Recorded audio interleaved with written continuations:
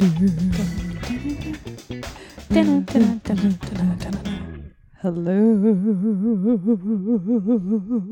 I can literally see your whole chest moving up and down. Thank you. You've got to sing from the diaphragm. Baby, your diaphragm is not on your chest. Where is it? It's up above near your stomach. Exactly. That's No, what I said. right here. Yeah. Your And diaphragm. it's best. Do you ever do that? Okay, Diego. Yeah, the way Diego breathes is how you should breathe. It's underneath your chest.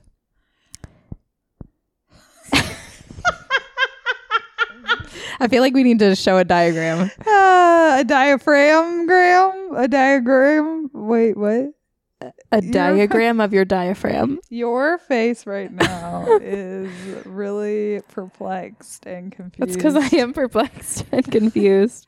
I thought I had like confused a body part, and I was saying like, I don't know, clitoris or something on this podcast. And because that's how shocked your face looked. I was like, what do you mean? Girl. I can't find the word. So, what's up? This is Off the Page, and I am Mary Beth. And I am Paige. How's it going?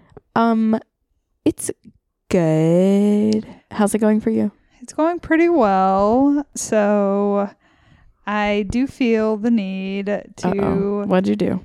I didn't do anything to at you. Why? Really quickly. Because ever since Paige and I have been together, she has taken no small amount of pleasure in ridiculing me for my looks. What? My fashion. Thank you. Say fashion. Don't say looks. You can't fix your face. That's Baby! what looks are. No, my looks. My no, fashion. what the people are going to think is you're saying I've ridiculed your body. No. My looks, Yeah, your fashion. Your My looks. fashion. My looks with a Z. And an EW. Lukes. Okay. That's how the kids spell it. Oh. Okay. LEWKZ. Okay. So, and this morning we went to Costco. Oh my gosh. And I want to say that Paige basically stole my look, my Luke. I didn't though. Bar I told for you. bar, verse for verse. I told you what I was going to wear before you wore yours. Baby. But, you know, she went thrifting yesterday with Amy, and I found a sweater. that she said, quote unquote, I bought this because it looked like something that you would wear, and that way I can have my own and I won't have to steal yours anymore. I thought I was being helpful, and here you are just like lambasting me for it. Lambasting. That's extreme. Is it though? It is.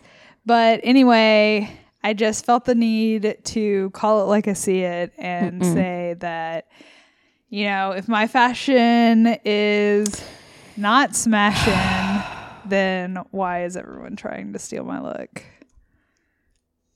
I have nothing to say to you. Well, interesting. What's really in right now is the boyfriend look, which is like basically your outfits. So what you're saying is I'm finally fashionable? Yes. After years. So I'm just taking a page from all the fashion magazines. So you're saying that I haven't been fashionable? I didn't. Well, no. Oh, okay. No, and I do have to say some of your color patterning is a bit much. Okay. And I would never, ever be got dead wearing those giraffe shorts that you own.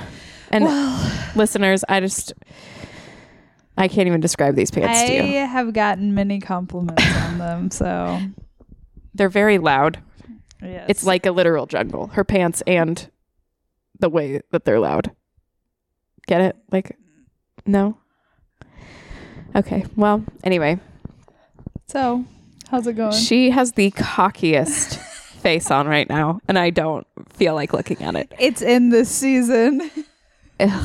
Anyway, I was Cocky wearing my cut off pant, like my jeans that have holes in them, because that's also cool. And I wore that sweater. You know, I don't even care about fashion most of the time. Mm-hmm. I like to look nice at work and like professional. You do always look very nice at work. But my casual style leaves a lot to be desired. Her kids tell her she looks like a Disney princess. Yes, that is the vibe.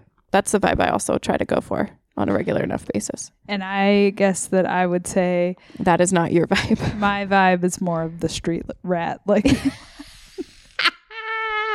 as Milo is to the trash can, yeah. Mary Beth's fashion is to the street rat.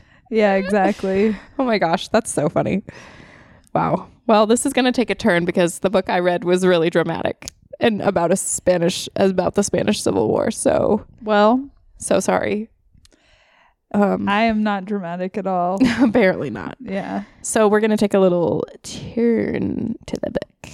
Okay. Okay, are you ready? Are you signaling? Have you turned on your blinker? My blinker is on. Blinker. Get in the car. Use your blinker. We're switching lanes. We're coming over. So I read a book called The Fountains of Silence by Rita Sepetys, I think is how you say her name. I have never read anything. This woman has written a lot of books. Hold on, let me look it up. 1, 2, 3, 4, 5, 6, 7. She's written 7 books, and she's quite well known in the historical YA book community. In the annals. Oh, God, that word. She's a great writer. I picked this up at the library because I had heard a lot of good things about her writing, and it just happened to be at the branch closest to us. And I knew I wanted to read something by her. So I just randomly picked it up one day, not knowing really anything about it. I'm going to give you guys the synopsis now so that we can really dive in and we can talk about the characters and stuff. Okay. Madrid, 1957. Under the dictatorship of General Francisco Franco, Spain is living in silence. Meanwhile, tourists and foreign businessmen fled into the country under the welcoming promise of sunshine and wine.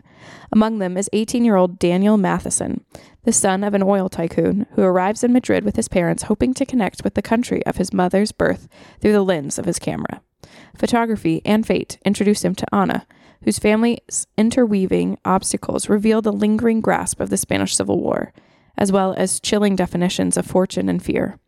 Daniel's photographs leave him with uncomfortable questions amidst the shadows of danger. He is backed into a corner of difficult decisions to protect those he loves. Lives and hearts collide, revealing an incredibly dark side to the sunny Spanish city.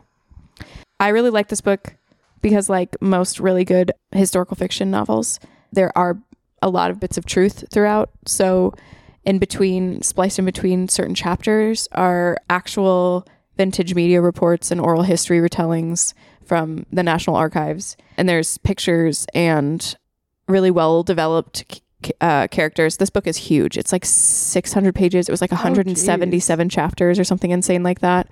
I don't have it in front of me anymore, so I couldn't really tell you. Or just slam the book down on the table so that you could hear the chonky heft. I couldn't flip through it like you used to. In the good old days. Oh. I really liked this book. Two things. I like her writing style. It's very descriptive, but it's also her prose is very sparse in a way. So like each of the chapters, yes, there's like 177 of them, but they're very, very fast. And the book starts to pick up a pace. She really does a good job of introducing the characters and then making you feel for them almost immediately. I was left really captivated, and I really kept wanting to read and listen. I picked up only one book reading this book, like in between. Sometimes I'll read, I tend to read like 3 or 4 books at a time. And I'm notorious for like stopping in the middle of something. But I had to pick this book back up because I really wanted to know what happened. And it really does it does a couple time jumps, but it does a great job of painting a really vivid portrait of what I'm sure life was like in Spain, in Madrid specifically during this time. I think it was interesting that she chose the year 1957 because it's far enough away. So the Spanish Civil War, I guess let me give you 1957. Okay. Let me give you a little brief overview. Okay. According to Encyclopedia Britannica, the Spanish Civil War spanned from the years 1936 through 1939. It was a military revolt against the Republican government of Spain, supported by the conservative elements within the country. When an initial military coup failed to win control of the entire country, a bloody civil war ensued. Fought with great ferocity on both sides, the nationalists, as the rebels were called, received aid from fascist Italy and Nazi Germany. The Republicans received aid from Soviet Union as well as the international brigades, composed of volunteers from Europe and the United States. Now, the United States, post-Civil War, did a lot to, as a country, we as citizens probably didn't understand how dangerous Francisco Franco was during his reign, because basically he came into power during this coup and they fought, and he retained power until well into the 1960s. I think he died in, let me see. Oh gosh, I should have looked that up. I'm sorry, because it's part of the book too. The book spans with these characters until after his death. He lived from 1907 to 1975. So he died in 1975, and that is the year the book ends. Okay. But basically it follows Daniel Matheson on his summer trip to Spain. His dad is an oil tycoon right. And he's trying to, so the US government allowed US citizens to kind of do trade with Spain, but they really didn't want to support Franco because they knew that he was probably up to some fishy business. And there were stories that came out in the summer of 57 that the Catholic Church was also involved in some really unfortunate dealings. And basically, I'm going to spoil a lot of this book because it's really hard to talk about the important parts without really giving some major spoilers. So we're set. Hold on. Let's set some context. So this is post World War II. Yeah. Okay. Well, yeah. So the Spanish Civil War happens. Before World War II. Before. Because World War II happens in the 40s. So let me get you. So World War II starts in September of 1939 when the Spanish Civil War ends. Okay. So it's the Spanish Civil War happens. Right. World War II happens. Right. And it goes until 1945. Right. So 1957, Daniel has lived part of his life through the end of the World War II. His mom is Spanish. So she actually met his dad. Oh, thank you. Speaking of Civil War. So Daniel's mom met his dad in some sort of, I can't remember how it happened because he wasn't in Spain when they met. Okay. And Daniel had never been to Spain. So his mom basically has a miscarriage and a really hard time recovering physically. And so the dad decides, oh, you know what? I need to go do business in Spain because I'm an oil tycoon and I have money to spend. And I'm actually in the market for opening up some oil situations in Spain too. And so the dad's American. Yes. Okay. Through and through. In Texas. He's yeehaw. Yes, he's a Texas man. And so he has all of this money and he wants to make relations with Spain. So basically his dad sets up this situation in Spain where he meets Franco and Daniel, and they have their business dealings. And his parents, because of this miscarriage loss, Daniel is about to go away to college. And so his parents decide to adopt a baby while they're in Spain. And essentially, Ruda, the author of this book, heard about this story on NPR of there was a huge issue. Wait, is this a true story? No. Okay. No, it's historical fiction. So it's weaving a lot of actual things that happened in real life. I'm confused. The Mathesons are not real. Okay. So anytime I'm referencing them, all of it, these characters are all made up, but their stories probably happened to people. Right. Because all of these are situations that actually happened. Right. Oil tycoons did go to Spain. Thank you. And there's oil in Texas? I had no idea. No, I didn't mean it like that. Okay, so Diego's out there. Okay, so Francisco Franco, he is the leader of Spain. At this time. Okay, so I'm not super familiar with Spanish history. I was not either. Okay. So pretty much I can't give you more than what I'm telling you because that is what I've researched. He is a fascist. Yes. Okay. Yes, he's a bad guy. He's bad. Okay. So the fact that Yes, we do not approve of fascists on this program. Daniel's pretty upset his dad is like doing dealings with Franco. Okay.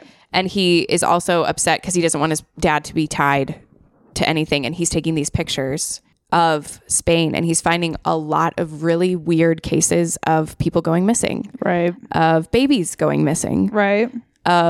So basically they're staying in this really, really fancy hotel. It's one of the only... The White Lotus. No. It's actually a Hilton. It was actually one of the first hotels open to the public after the Spanish Civil War and after World War II.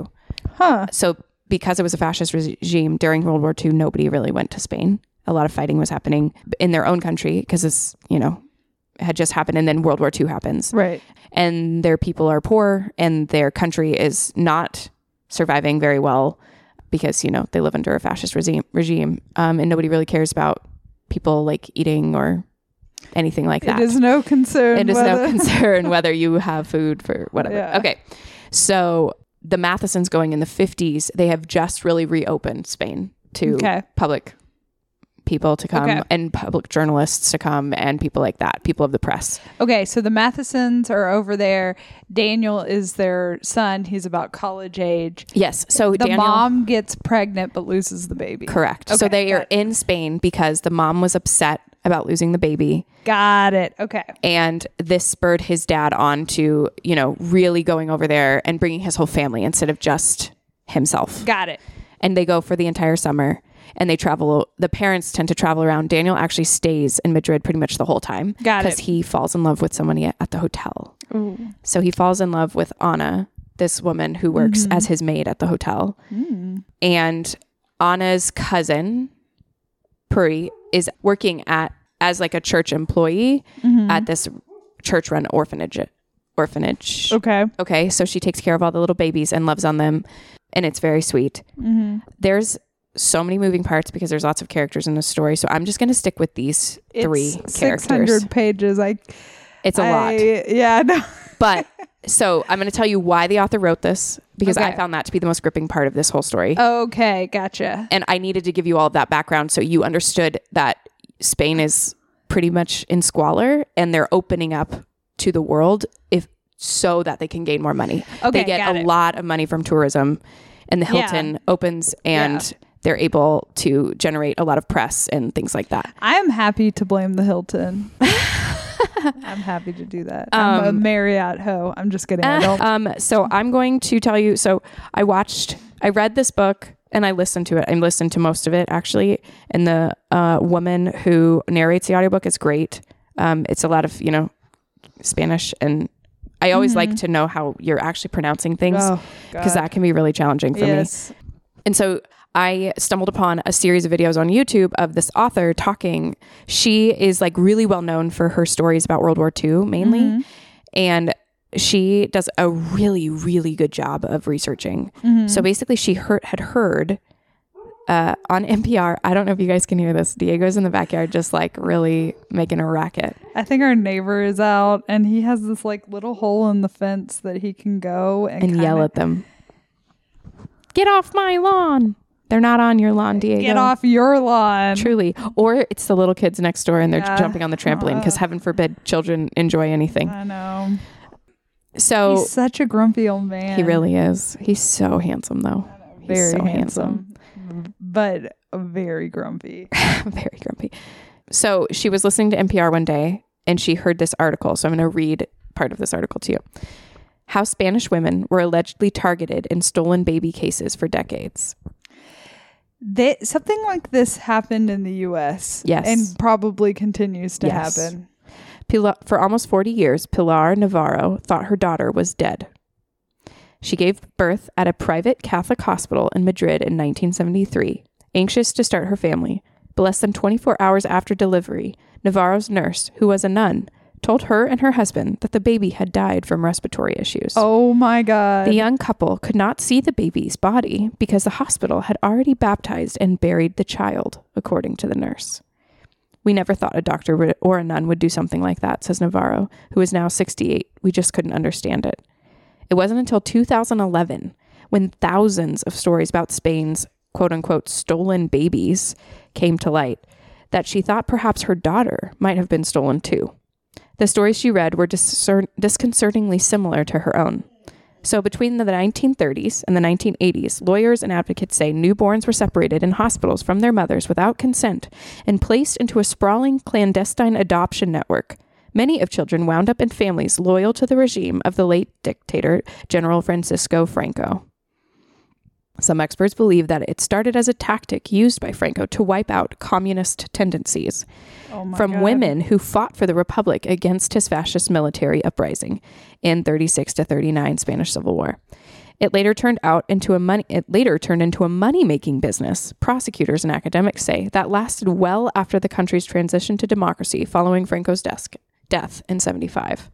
So, the author basically heard this story on NPR, and I literally just quoted it, so we're going to have to cite it for the listeners. Right.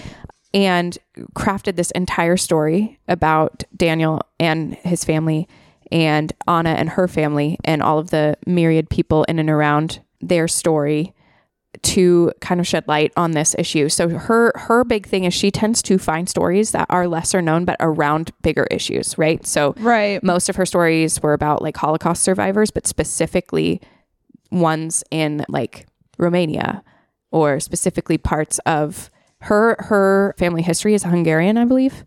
And so some of her other books are about those surviving stories of her family. So her first couple of stories were based off of her family's history, actually. And so she did a lot of research. This story, she actually went to Spain and she studied a lot of the history of Madrid specifically so that she could really paint this vivid picture. And she really does such a good job. I really felt like I was actually there in Spain.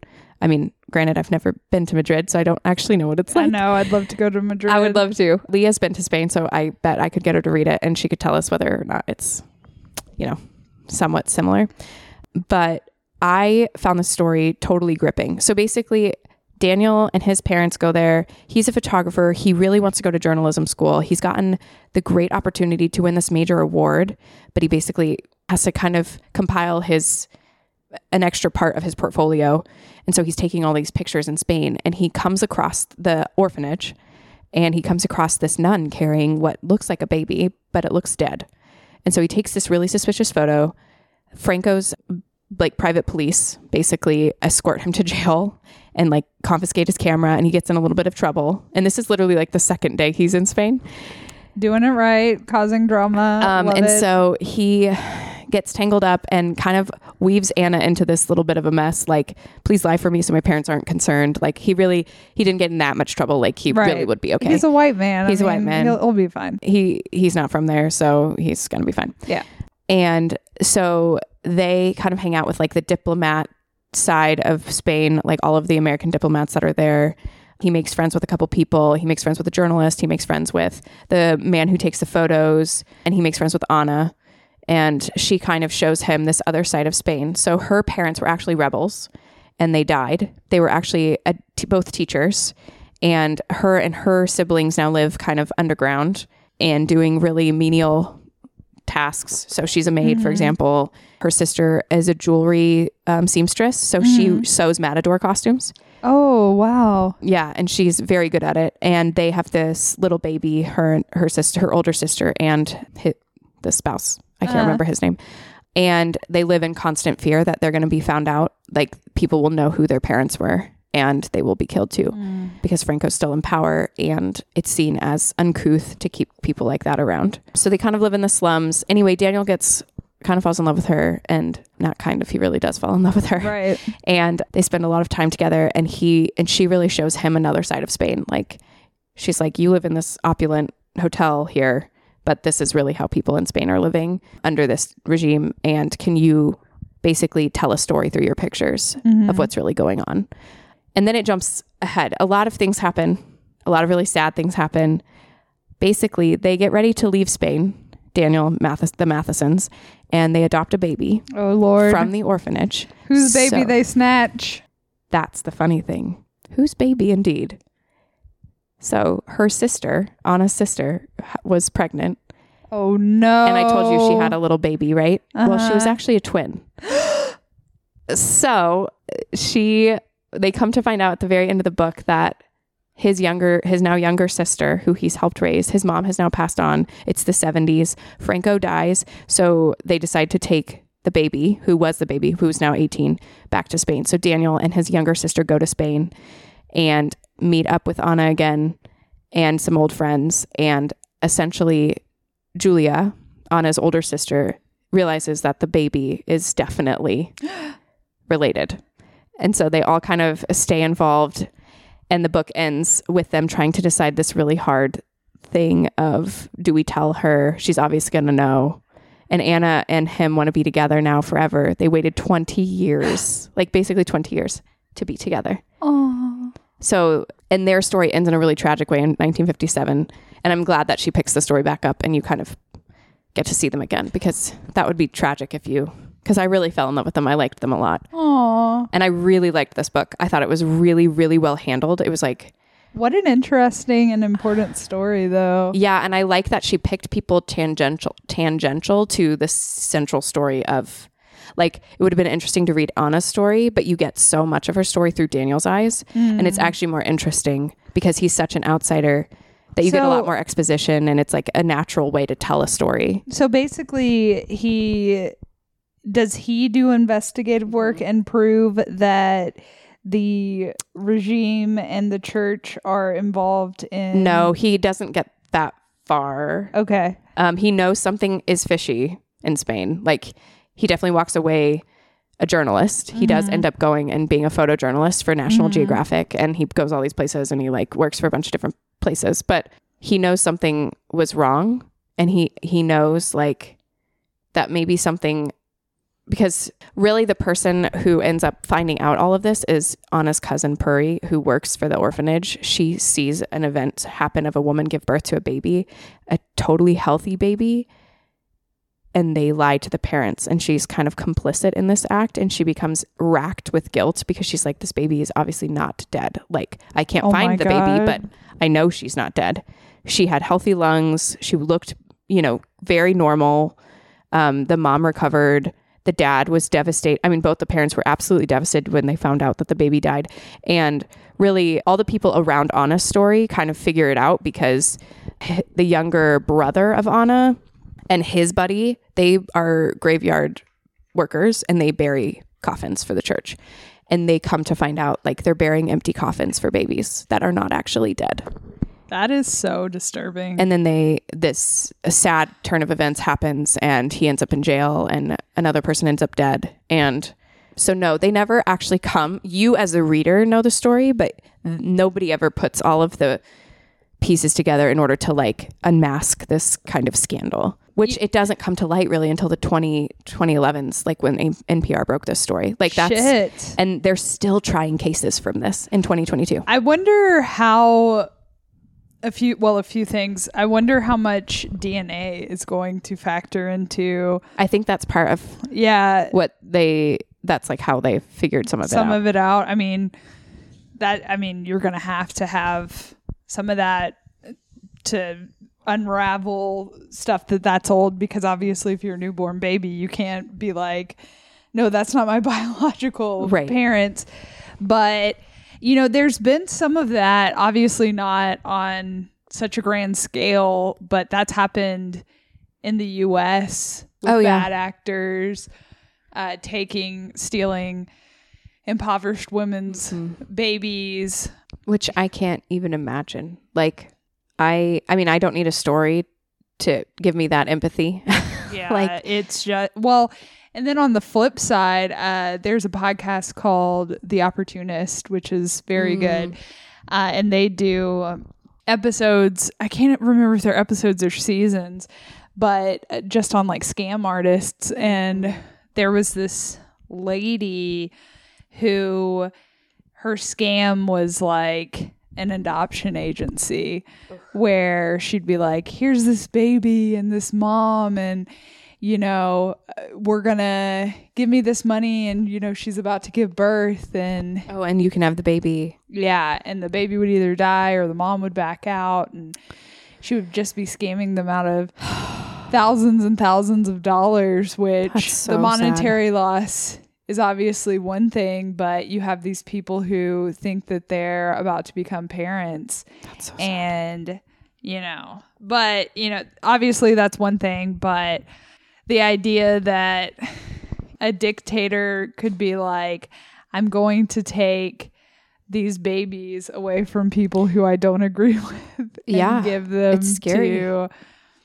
to people who I do agree with is definitely super disgusting.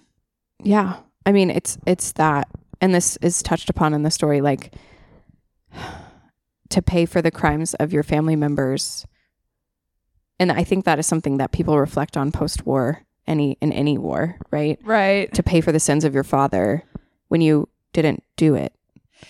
And that can be like flipped both ways, right? Absolutely. So like, reparations should be made. Do you need to, in wartime, pay for your parents' sins? And that is really what you had to do in Madrid in the 50s, post the Spanish Civil War and World War II. Is there were swaths of families just living in absolute destitution because they couldn't rise in any way above their station, and I'm putting that in quotes, or make a livable wage because they didn't want to be found out to be related to any of those people. Yeah. And that's terrifyingly tragic. Imagine all of the things, Yeah, I don't think I realized when I think about European history, obviously a few things come to mind. You think a lot about, or at least I think a lot about, with regard to civil wars, the French. And then I think about ours. Yeah, well, yeah, ours, but specifically in the context of Europe. And I think about like USSR, and then I think about, the world wars, and I think about unrest in Germany and the split post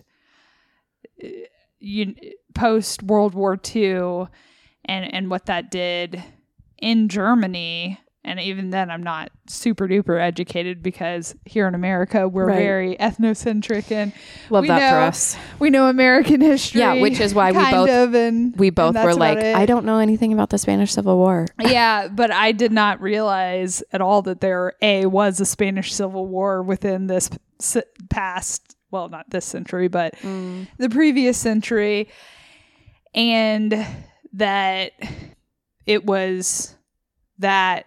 And that it was ruled by a fascist government. I mean, when I think about fascist European governments, I think about obviously the big ones. Yeah, and Italy with Mussolini. So that's super interesting. And she does tend to pick those types of stories on purpose, like because we don't know very much about them. Yeah, she thinks giving you some sort of like, the great thing about historical fiction is it becomes a great entrance into history, and a lot of times you can use them, and I think she's known well enough as an adult or a YA author, so I know a lot of teachers use her books to teach history, and I love those types of stories. I mean, I read a lot of them growing up. I really loved history, but history books can be very dull and boring, right? And it's so much and it's so much easier to get kids interested in a historical event or a series of historical events and base it around a same character. So you can really put yourself as the character, right? And she is very good at that transformative type of literature where you really feel like you're the characters. And it's sad because I tried to make a book flight for this because I didn't know very much. I wanted to read more like it about the Spanish Civil War. I can't find any book pairings. Yeah. I can't find anything. It's very interesting. And I mean, granted, I did not ask my local librarians for help. I know they'd be very helpful. I basically just let Google tell me what to do. Right. So my AI generated answers are not giving me anything, but I can't even find like an actual, not fictional story. I wanted a nonfiction book to pair with this. Right. I didn't even find that. Yeah, that's funny because, now that I'm thinking about it, what do we learn about here in the U.S., at least for me, and I'm sure it's probably pretty similar. Yeah, we would always get like super close to World War II, but never to World War II. Well, for me, post World War II, our history. Okay, so what happened after World War II? Okay, so you have the U.S. and all of that, and then the 60s in Vietnam. Yeah, our global dealings were Cuba, Korean, the Korean War. Lots of stuff happening in the Middle East. Right. Russia. Right. The Berlin Wall. Right. Yeah, it gets a little muddy. Our buddies in the UK, our BFFs. And we don't always see eye to eye with China. And we had that fiasco in Vietnam. And there is a whole gigantic swath of missing countries in there. Big. Because there's the apartheid in South Africa. Like, there's so much stuff that I've used historical fiction to give me more information. So, for example, another great, if you really like historical fiction, I highly, highly recommend Elizabeth Wein, Wein. She wrote Codename Verity, which is by far one of my favorite books in general. It's about World War II fighter pilots and spies, and it got me on a huge tangent about the secrets. Churchill set up all of these spy things, and I spent maybe 2 years learning about his spy ring, especially of women and the resistance in France and in England. And that's all readily available to you. But she also wrote she's a pilot herself, and she wrote about South Africa, and in Black Dove read something. Oh my gosh, I'm gonna have to look that up. That's another great, if you like historical fiction, you should read more of her, because she's really good, and she touches on pieces of history that I didn't know anything about either, and that is so interesting. I don't know, from my perspective, I'm like, how do these people research this? Because I can't even find information about it. How do they craft these really well played stories when I they get out there, they go very impressive. They go and talk to people. And she does. She really went and spoke to people in Spain, spoke to people who were on both sides of the war, and family members on both sides of the war. And she really tried to kind of make an amalgam story of a lot of different people. And so you, as the reader, follow Daniel, because he also is just as naive as you are. He doesn't know anything. And so you kind of find everything out with him, and that makes for a really interesting read. So I think it's fascinating that she chose him. Yeah, because I think it's easy, especially for people in our generation, to forget and think, oh, all of that stuff. Right. It's distant history. I just had this conversation with my kids, actually, my students, because what were we talking about? Well, we've talked about 9/11, and I said I lived through that in the sense that I was alive when that happened, which is crazy to think about. And it was the 20th anniversary, and 20th, whatever. It was 10th. A major, whatever. Wait, 20th? No, it was the 20th. Yeah, it's oh my gosh. And I was in 5th grade when it happened, so the fact that I teach 5th grade, that's always really awe-inspiring to them. And then we were talking about, oh my gosh, what were we talking about? Well, in ELA, we've been talking about poetry. And so I was trying to put into context where Emily Dickinson was. And then we also talked about Veterans Day, and we were talking about the timeline of World War I and II. And I said, the greatest tragedy of some people was they lived as children through World War I, and then had to go fight in World War II. I can't. And I said, and just so you know, we still have people alive who fought in World War II alive now, and they're in their hundreds. So I want you to think about the fact that is not far removed from where we are right now. It's not that's what's crazy. My parents were alive and going to school when schools were desegregated in the South. That's insane. Yeah. That's absolutely insane to think about. Yeah. And so when we like to talk about, at least here in America, we've rounded a corner, we're, completely fine. We've closed the cover on that that chapter, it's like, absolutely not. Like, if you have people alive who are still trying to process that grief, and it's like, no, we're not going to talk about this. It's like, no, dude, like, Yeah. we haven't even begun to deal with any of this stuff. But I guess all of that to say that it's obviously not a uniquely American thing. Well, and they talk about that in this book. She talks about the idea of Spain opening up again after their civil war and after World War II, and basically silencing all of the voices of the war. And they were very, very adamant, like the dictatorship was very adamant, you do not talk about it.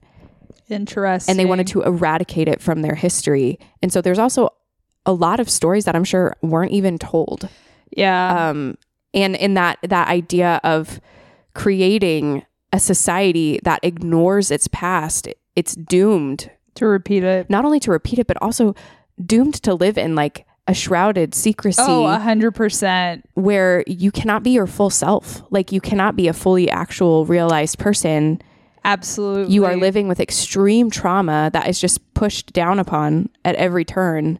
And she paints that with the character of Anna and her family to be silenced like that for so long and be so scared of the retribution of their parents and of the part that they played. You know, their parents are dead and they died because of what they did. And yet these people can't live in freedom at all. That is such a great point. And I think that was one of the main reasons she wrote the story too. Wasn't just for the baby part, but it was truly to paint a picture of when you silence the voices of history, guess what? They will rise up anyway. You will find 100%. out.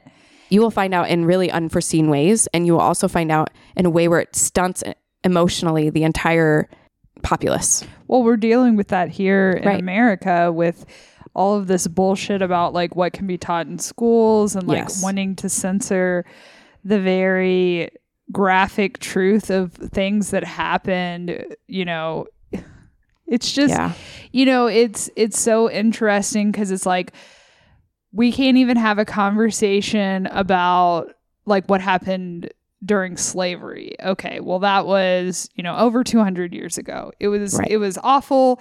It was deplorable. It was gruesome. No one is alive from then, and we still can't have an open and honest conversation. We want to pull punches. We want to like try and soften the discussion around that. And it's like, no, we need to rip that Band-Aid off. And then maybe we can start having more open and honest conversations about what happened, you know, in our parents' generation, which in many cases was just as disgusting with people getting ripped out of their homes and mobs lynching them in the streets. Like, these are the things that are a real part of American history that we need to have discussions about. They don't need to be swept under the rug. In fact, they shouldn't be. No, they shouldn't. They're disgusting. They're appalling. They're shocking. But you know what? We're not going to get anywhere if we don't look at dead on and say, that was wrong.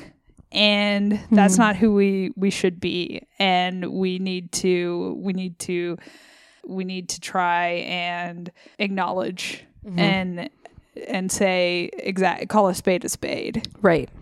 Because we've been for hundreds of years trying to have an argument about maybe slavery wasn't that bad here in America. And it's like, I don't think that's a question that we should be asking. No, it's not. It's not, you know, guys, come on. Like that you can't, if that's the question we're starting with, you know, it's not going to be a productive conversation. Right.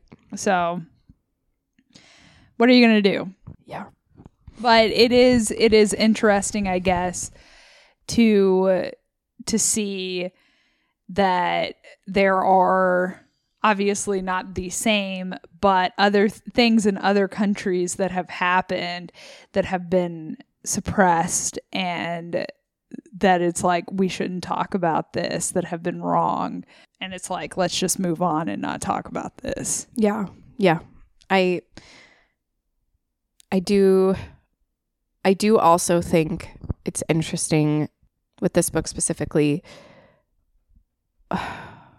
because the author she's from here, right? She's American. Oh, she's American. And there was a lot of conversation around what right do we as readers and as authors have to history other than our own?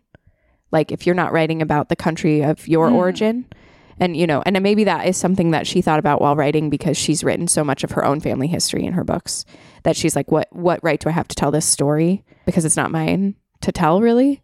But I think that's an interesting discussion too, to have to like, I think it's important still to tell it because nobody else is telling it, Yeah. And I don't know. Again, we're white women. We've said this many times. But I think that anytime you're looking at telling a story as someone who is white, as a right, you're already setting yourself up on a bad playing field, unless it is your story. Right. I have a story that is mine. Right. But, and as a member of the LGBTQ plus community, I have a story that is also mine. Right. But I'm not entitled to people of color's story. Right. So I think that's why she positions Daniel as the character that you follow through most of the story, because he is a white dude from Texas. I mean, granted, his mom is Spanish. So I would say you're not, like, we as white people are not entitled to tell these stories. No. I will say that there's a difference between saying I deserve to tell a story and saying am happy to lend a voice. Right. And I think... And there's a way to go about that. It's the way you approach people. It's the dignity you show a story. It's the way you shine a spotlight, and the way you say, I am making uplifting this story in the voice of this, as opposed to making this about me. And that can be a fine line, and you have to defer to those around you and I think the fact that she went and interviewed people directly related to these stories makes it a little bit more palatable. Right. And she was so intentional. I mean, even on her website, like, you can go on and get the discussion guide that she helps create.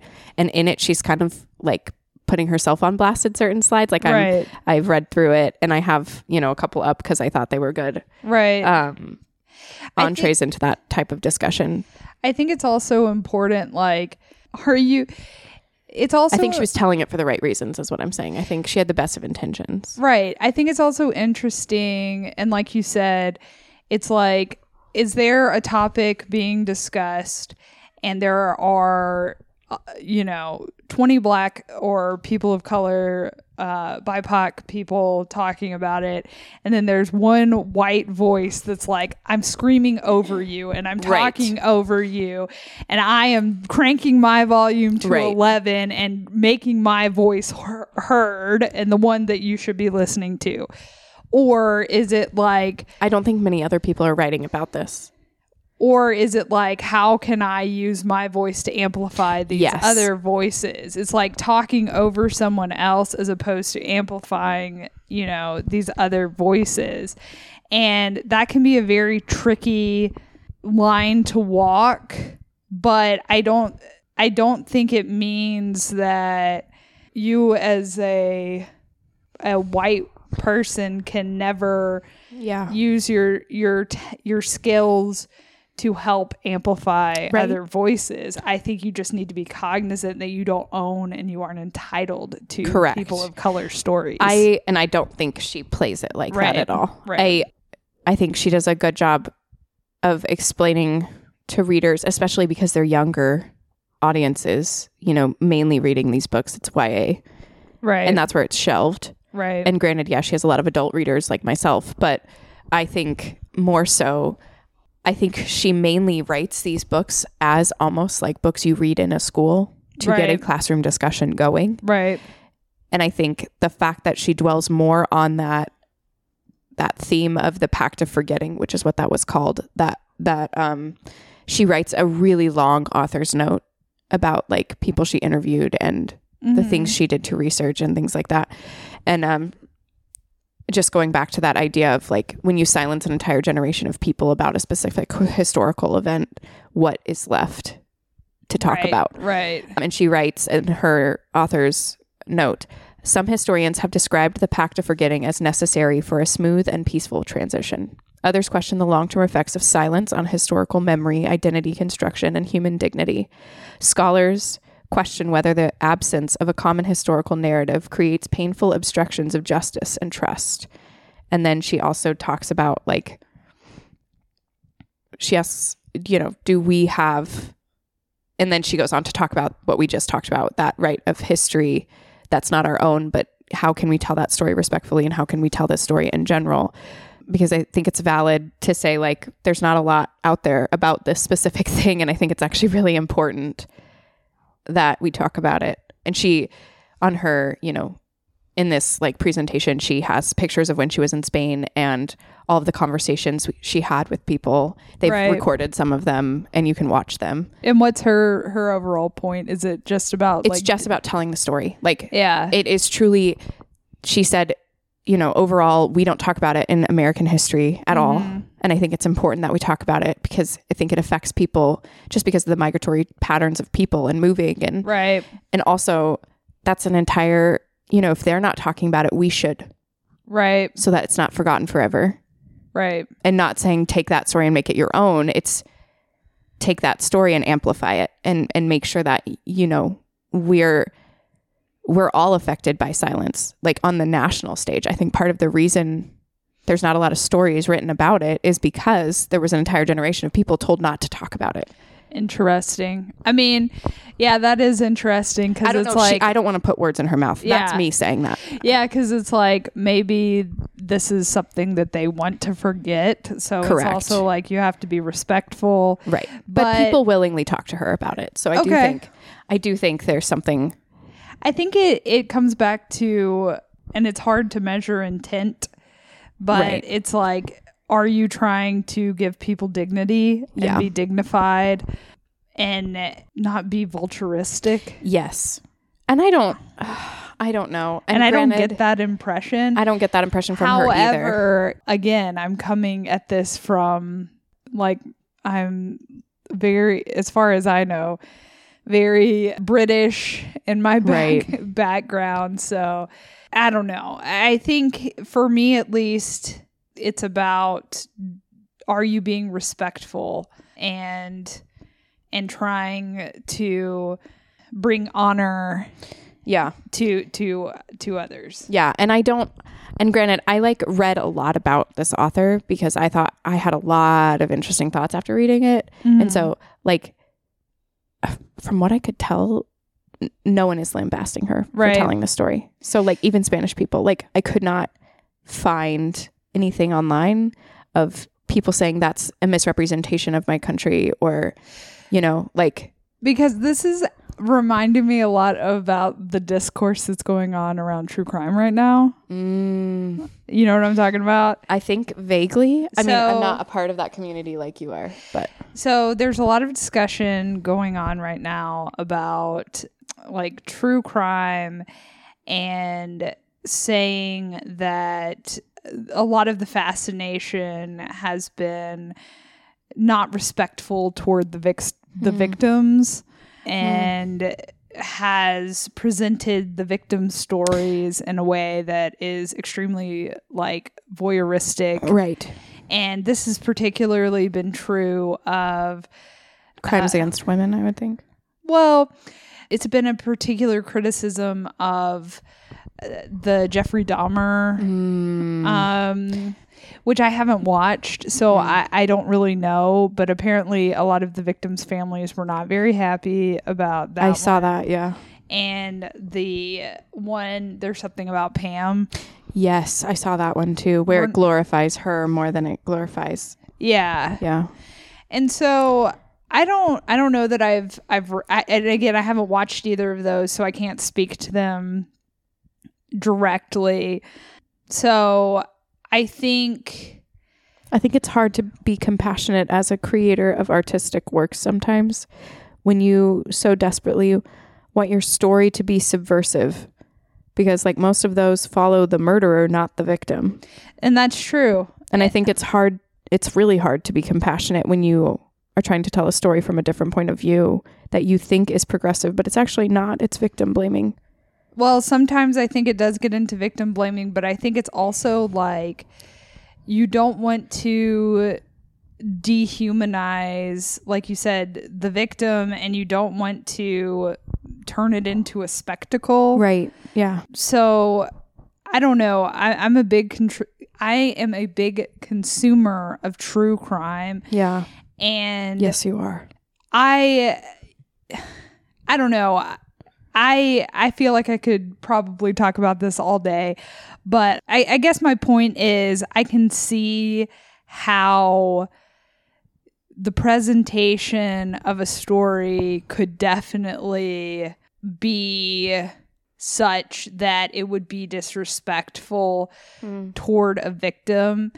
I don't think that, for me personally, most of the true crime that I consume would be in that category. However, I'm not really watching these dramatized versions of these. That's something too with that. Oh my gosh, Tommy Lee Jones and Pamela Anderson. Yeah, that's what but again, I don't, but then it's like, one of the arguments also is like, you're devoting so much time, like you said, to the killer and not very much to the victim. So I don't know. It's an interesting thing to think about. And it's one of those things where, fortunately, I don't know what it's like to be a family member of someone who's been murdered. Right. So I don't know. It's just one of those things in the context of like stories and who is the storyteller and who's the story for. I think that's what's really important too. But at the end of the day, I think it really comes down to being respectful and trying to get it right. Yeah. So yeah, I think she gets it right with this book. Yeah. I'm going to leave you with a couple of quotes that I really liked. Yeah, go for it. Okay. Truth breaks the chains of silence. Puri puts a trembling hand to her chest. Her voice drops to a whisper. It sets all of us free. And this is what she's saying to Daniel at the end when he comes to take his younger sister to the orphanage where they found her and adopted her from. And Puri still is there as like one of the head nuns. And she knows that he knows that they all know the story of her sister's origin. And that's when she says, he asks her, like, should we tell her, basically, in a very like convoluted way, in a vague way. And she says that. She says, truth breaks the chains of silence. And she puts a trembling hand to her chest and her voice drops to a whisper. It sets us all free. And then, so do they tell her? No, you don't know. Oh. It doesn't carry the disease of fear. It's easy to be fearless when you have nothing to lose, says true. Julia. And that's between Julia and Anna, and they're having that conversation, the sisters. So thousands of babies were stolen from their parents during the Franco dictatorship in Spain, but the story was suppressed for decades. Now the first stolen baby case has gone to court. The trial is expected to last months, as Lucia Benavides reports from Spain. It's a dark part of Spanish history that is finally getting more recognition. Between 1939 and the late 1980s, it is alleged that over 300,000 babies were stolen from their birth mothers and sold into adoption. That's crazy. And that's all from her author's note. Jeez. There's also some really great like side characters. I would consider them side characters. There's this great story of a boy who wants to be a matador, and he works at the graveyard. And his really good friend and basically brother, they basically grew up together. And so this boy, they find out some appalling facts, and he doesn't quite know what to do, so he goes to confession, and he's trying to help his friend become this matador, and there's just a lot happening. And so he goes to confession. He goes, and so I confess, dear Padre, that I feel confused. Fuga is gone. Fuga was his friend, taken by a bullet. I should feel guilty and full of fear, but somehow I feel more connected to my friend and more proud of him than ever. Fuga never compromised. He never apologized for who or what he was. His difficult past was not a burden to him, but an inspiration. And some friendships are born of commonality, others of proximity. Some friendships, often the unlikely ones, are born of survival. And so that's what he is basically saying to like the priest, like, I'm more mad at the other people involved in this, and the fact that it's always a low man on the totem pole that has to bear the weight of the sins of others. Like, and that's not fair, which I found to be incredibly true. I mean, that's true. And he says, we've only died if you forget us, which is, true, I think. Yeah. So there you go. How many stars are we giving it? Oh, 5. I really liked it. Sounds like a good one. No ass claps or some ass claps? Maybe 1. There's a scene. It fades to black. So you get a little smoochy and then it fades. Oh. And how many heart thumbs? Oh my gosh, like 1 million. All of the heart thumbs. All of the heart thumbs. There were palpitations. Yeah, you could say. I mean, there was a time where I was cooking and I forgot I had chicken in the oven. Because I was so intently listening that I forgot to go get it. And that was when you were in therapy the other day. And I was like, oh no, the chicken might be dry. I'm sorry. That's okay. It was delicious. So I love it.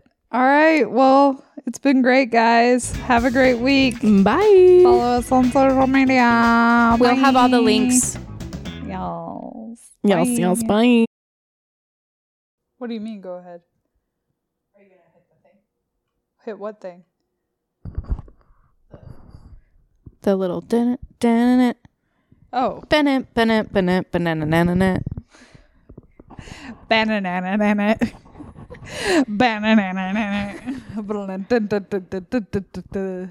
You know that one. Oh, sure. Hold on. Let me give it 3 seconds of silence. Oh, shit. What happened? Oh, my volume. Okay. Hold on.